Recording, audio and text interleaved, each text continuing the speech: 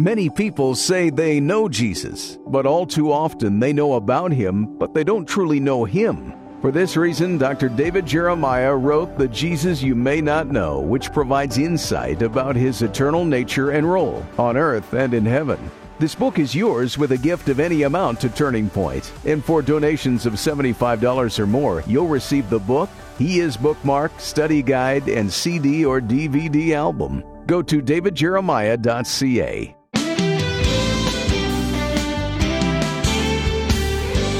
If you've ever tried to assemble furniture without the instructions, you've learned this. Doing the right thing the wrong way is a recipe for failure. Today on Turning Point, Dr. David Jeremiah shares how King David tried to do the right thing without following God's instructions, with disastrous results. From The Tender Warrior, here's David to introduce today's message, God's Work, God's Way. How many of you know that God is not a pragmatist? God is not a God who says, I don't care how you do it, just get it done. We are pragmatists, most of us, but God cares not only about the result, he cares about the method that is used to get that result. There are godly methods just as there are godly goals. And today on Turning Point, as we continue to follow David the King, we're going to learn what it means for you to do God's work, God's way.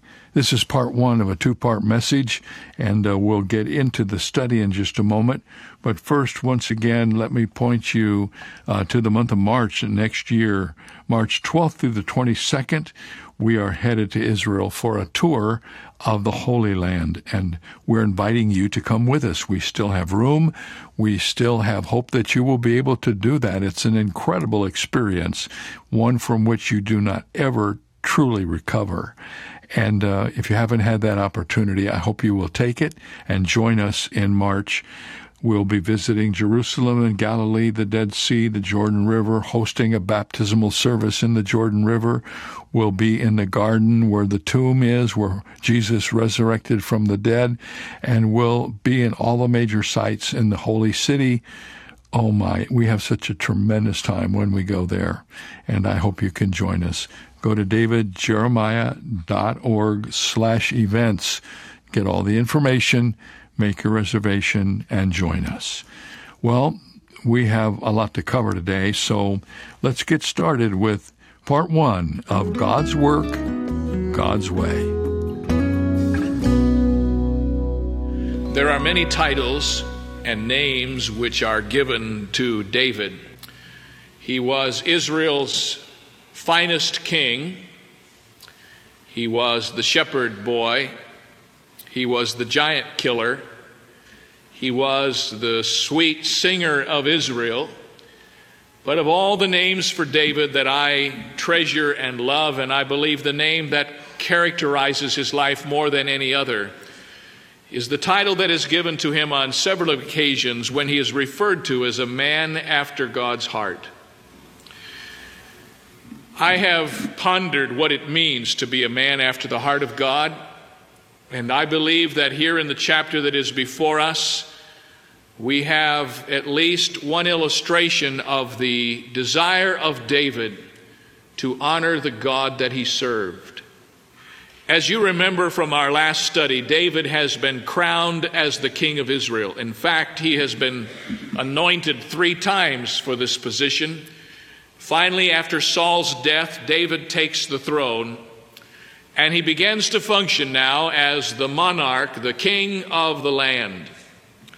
After a couple of skirmishes with the Philistines, the first item on his royal agenda was to restore the Ark of the Covenant back to its prominent place in Jerusalem. Now, we might think that to be a rather strange thing to have a priority position on the king's agenda. But let me remind you that the Ark of the Covenant, a piece of furniture which was designed by God, was the central place of worship in the tabernacle. It was the Ark of the Covenant that God ordained to represent his own personal presence among his people. In fact, when the Ark was created and designated by God. We read these words in Exodus 25, verses 21 to 25. Listen carefully. Thou shalt put the mercy seat above the ark, and the ark thou shalt put the testimony that I give thee, and there I will commune with thee from the mercy seat, from between the two cherubim which are on the ark of the testimony. This piece of furniture, this Ark of the Covenant, was symbolic to the people of Israel and central to the God of heaven as representing his presence among them. And because of the way the Israelites worshiped, it was critical that it be in a place of prominence in the nation. And so David determined that the first item of the agenda of his kingship would be to bring the ark back and restore it as a rallying place for the people of God. Now, the Ark of the Covenant had gone through some very difficult experiences in its history. For instance, during the time of the Judges, the Ark of the Covenant was treated like a mascot. It was looked upon as a lucky charm, and the people who had no heart for God carried this thing around like we carry rabbit's feet sometimes, thinking that it would bring good luck to them. But God disdained that whole attitude, and he mocked it, and he ignored it, frankly. And the ark was of no value to the people in those days. The Ark of the Covenant, as you know, fell into the hands of the Philistines. They actually took it. They took it and they did a citywide tour, a nationwide tour with the ark, and took it to all of their cities. And then in an act of defiance, they enshrined the Ark of the Covenant in the temple of Dagon, their idol. In the book of 1 Samuel, there's some very amusing stories about how they took the Ark of the Covenant and put it in the temple of Dagon. When they came in the next morning, their idol had fallen off the shelf and broken his neck. And they put it back up again and patched it up and brought the ark in again, and once again the idol fell off, and finally the Philistines decided they didn't know what to do with this Ark of the Covenant, and they were going to get rid of it. Wherever they sent it, it brought disaster and destruction to the people. And so the Ark of the Covenant was brought back to the people of Israel. And as David comes to the throne of Israel, the ark is in a city on the perimeter of the nation. It has been brought back. In fact, even the people of Israel did not know how to treat it. When it was returned to Israel, it was taken to a place called Beth Shemesh. And the people of Beth Shemesh, not understanding the word of God concerning the Ark of the Covenant, were curious, and they looked into the ark. And when they did that, there was a massive slaughter of the people because they had defied the holiness of God.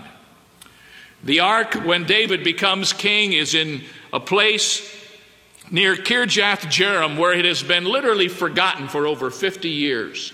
50 years have passed and nobody even knows where the ark is, what it's doing, what its response is, what its place of prominence is.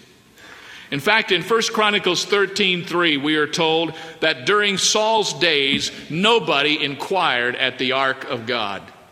That is significant because it is a testimony of what was wrong with the reign of Saul.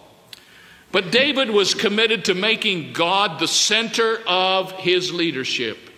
And David knew that the Ark of the Covenant symbolized the presence of God. And so he determined that one of his first acts as king would be to go to the forest of Kirjath Jearim and get the ark and bring it back to Jerusalem.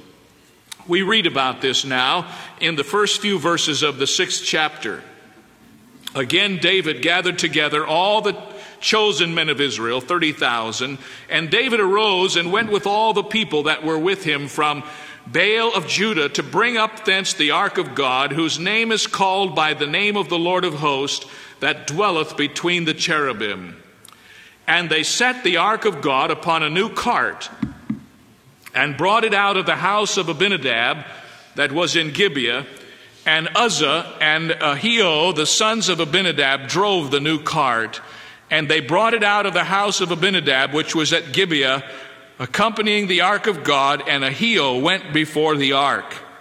And David and all the house of Israel played before the Lord on all manner of instruments made of fir wood, even on harps and on psalteries and on timbrels and on cornets and on cymbals. We learn two things at the beginning of this chapter concerning the desire to bring back the ark.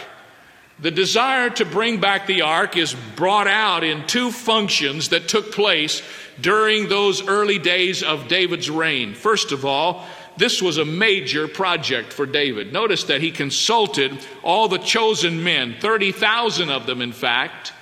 And the Bible says that all the people were involved in this project.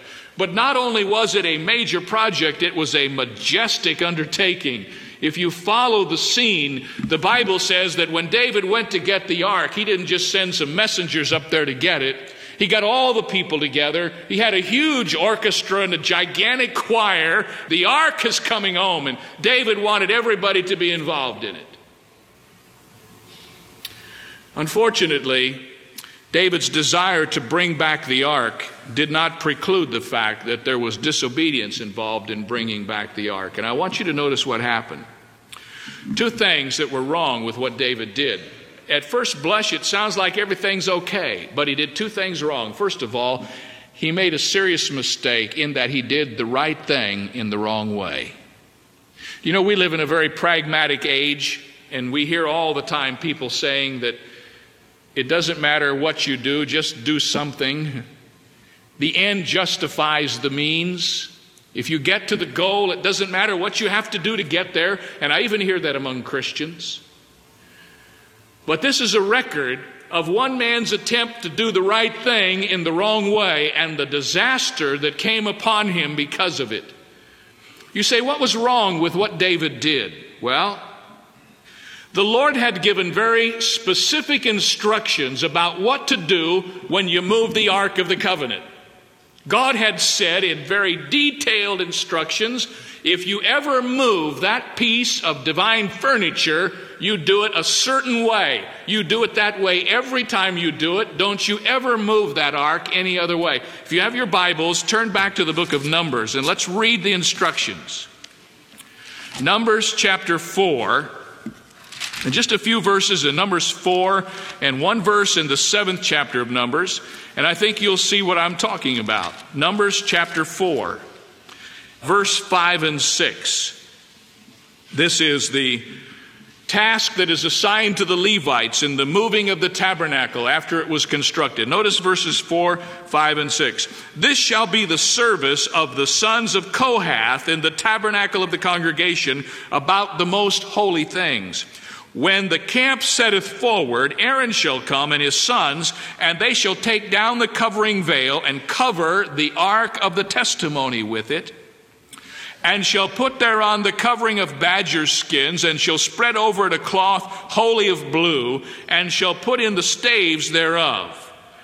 Now, what the Bible first of all says is that when it came time to move the Ark of the Covenant, they were to cover it with badger skin, then with a blue covering, and there were rings on the side of the Ark of the Covenant, and they were to take long staves or poles and insert those poles into the rings so that they would extend beyond the bound of the covenant. And the purpose for that is very clear as we move later into the text. Those were the poles upon which the Ark of the Covenant was to rest when it was carried on the shoulders of the priests. Now, if you have your Bible still open to Numbers 4, look at verse 15. And when Aaron and his sons have made an end of covering the sanctuary and all the vessels of the sanctuary as the camp is set forward, after that the sons of Kohath shall come to bear it, but they shall not touch any holy thing lest they die. These things are the burden of the sons of Kohath in the tabernacle of the congregation. Now look at chapter 7 and verse 9, again of the book of Numbers. And it says that the sons of Kohath had only one responsibility in the moving of the tabernacle, and that was that they were to bear on their shoulders the Ark of the Covenant. Now, the will of God concerning the moving of the Ark of the Covenant had been clearly revealed. The Ark was to be covered, staves were to be inserted in the rings in its ends, and it was to be carried on the shoulders of the Kohathites. Nothing had been said about placing it on a new cart. That was human invention. That was contrary to the instructions of the Lord. David's desire was holy and his motive was pure, but his methods were wrong. He went about the right thing in the wrong way. Now, some folks don't think there's anything wrong with that. They think, well, hey, listen, just get there. Whatever you have to do, just get there. It doesn't matter what you do to get there. And among Christians and in churches and in seminars on methodology, we hear all the time that the goal is the only thing that's important. How you get to the goal really is inconsequential. But God says, I am just as interested in how you do what you do as what you do. Now, David made a second mistake in his disobedience. He not only did the right thing in the wrong way, he asked the right questions to the wrong person. Now, if you go back in your Bibles to 2 Samuel again, just go to the 5th chapter and let me give you some information that we haven't had yet in our study of David's life. I mentioned to you earlier that when David became king, he had 2 minor skirmishes with the Philistines. But before David went to fight against the Philistines, he did what every man of God ought to do. He went and asked God for counsel. In the 19th verse, we read in chapter 5 these words, "And David inquired of the Lord, saying, Shall I go up to the Philistines? Wilt thou deliver them into mine hand? And the Lord said unto David, Go up. I will doubtless deliver the Philistines into thine hand." So David went up, he fought the Philistines, and he won. When that battle was over, another opportunity came to fight. Verse 23. "And when David inquired of the Lord, he said, Thou shalt not go up. And David didn't go up." Now, isn't it interesting that in the early days of his reign as the king, 2 times he has an impending war, and before he goes to fight, he goes and asks God. He says, "Shall I go?" And God says, "Go." He asks him the second time, and God says, "No, don't go now. This isn't the right time."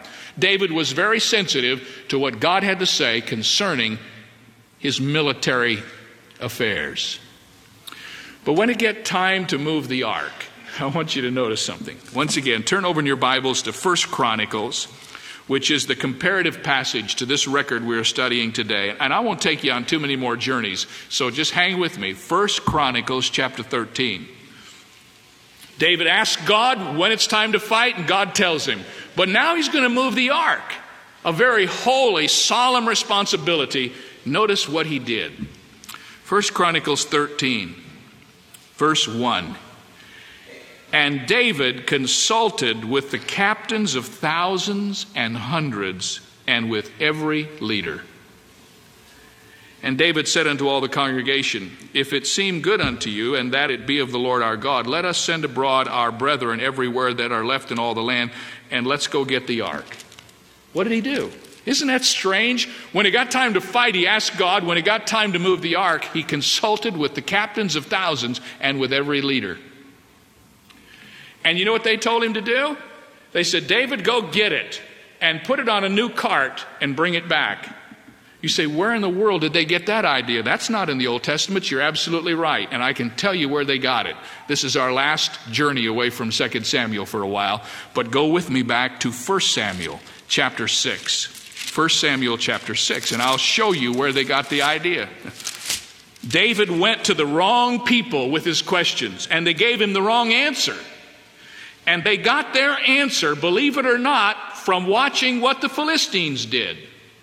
When the Philistines got upset over the Ark of the Covenant being with them and it was causing so much trouble, they had to move it. Now watch carefully, 1 Samuel 6 verse 1. "And the Ark of the Lord was in the country of the Philistines 7 months.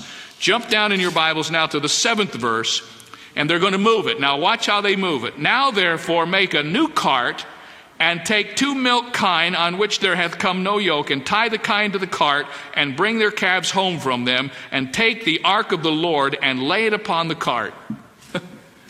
Now listen carefully. David is doing the right thing in the wrong way. He's asking the right questions to the wrong people. He goes to these counselors who are not in communion with God, and they tell David to do what they've seen the Philistines do, and David is now doing the work of God with the methods of the world. And it never works. It never works. So he's about to get himself into a lot of trouble. He is doing the right thing in the wrong way because he asked the right questions to the wrong people, and we're about to see the disaster. If you have your Bibles back to 2 Samuel chapter 6, notice what happens. And they're bringing the ark back on the cart. And when they came to Nikon's threshing floor, Uzzah put forth his hand to the ark of God and took hold of it, for the oxen shook it. Literally, the text says the oxen stumbled.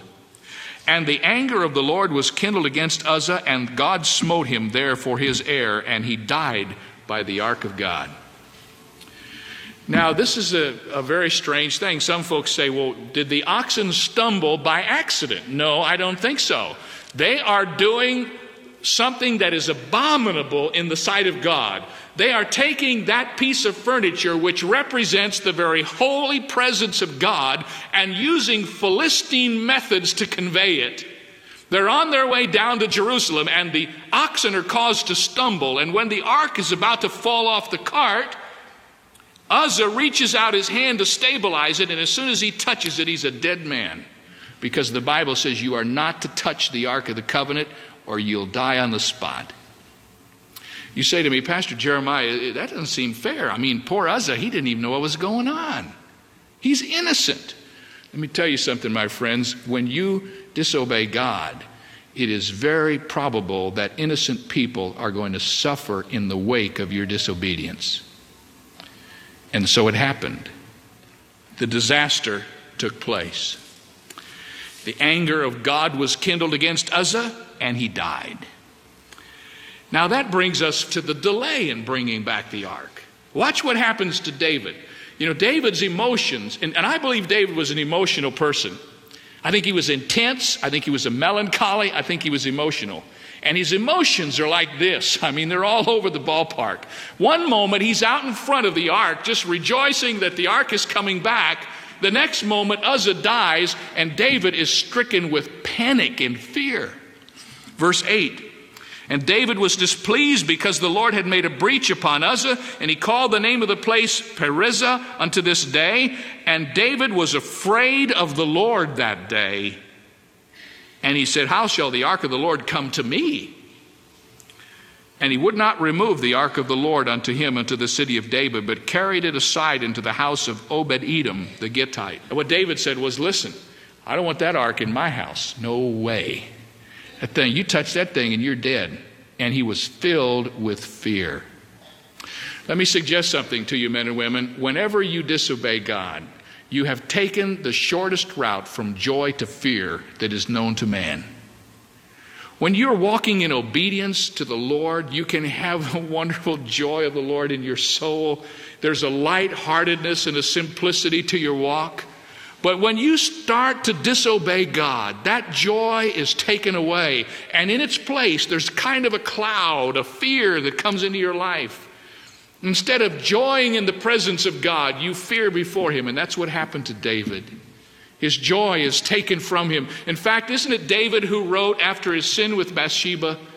He prayed and said, oh God, restore unto me the joy of my salvation. He had lost it. Nathan the prophet had put the fear of God into David's heart. It's interesting to me that it is not hard for us to lose our joy. If we disobey God, it will always happen. Now, what is going to take place is this. Because David is afraid, because he doesn't know what to do, because he's lost his faith, he doesn't want the ark in his house, and so it goes over here, and it's delayed in coming to Jerusalem by 3 whole months. He doesn't get it for 3 months. Finally, we come to the 5th thing in this chapter, which is the delight in bringing back the ark. We're all full circle now. We're back to the emotion David had at the beginning of the chapter when he set out on this mission in the first place. And during the 3 months, we're going to discover David has learned some things that will help him to do the will of God in the way God wants it to be done. And we're going to join him tomorrow as we learn those things together. You know, there are a lot of people that do ministry very pragmatically. They don't care whether it's a God thing or not. They just do it to get it done. And God doesn't honor that. And we know that from studying this story in the life of David. Tomorrow, the Friday edition of Turning Point, this will be God's Work, God's Way, Part 2. And friends, we are so excited that you have joined us today. And I want to take a moment and tell you about a very special magazine that we produce called Turning Points Magazine and Devotional. It's mailed out to literally thousands of people every month, and many beside that, well, they grab content from this. They get the devotional material downloaded into their email box every day. You can do that. It's free. We're happy to do that for you if we know how to do it. So you need to send us the information and just say, please send me the devotional content from the magazine. And then, friends, don't forget to join us tomorrow as we continue our discussion of the Tender Warrior, God's Work, God's Way. For more information on Dr. Jeremiah's series, The Tender Warrior, please visit our website where you'll also find 2 free ways to help you stay connected: our monthly magazine, Turning Points, and our daily email devotional. Sign up today at davidjeremiah.ca/radio. That's davidjeremiah.ca/radio. Or call us at 800-946-4300. Ask for your copy of The God Shot, a devotional focused on God's character, by teacher and podcast host Tara Lee Cobble. It's yours for a gift of any amount. You can also purchase the Jeremiah Study Bible in the English Standard, New International, and New King James versions, available in a variety of attractive cover options. Get all the details when you visit our website, davidjeremiah.ca/radio. This is David Michael Jeremiah. Join us tomorrow as we continue the series, The Tender Warrior, on Turning Point with Dr. David Jeremiah.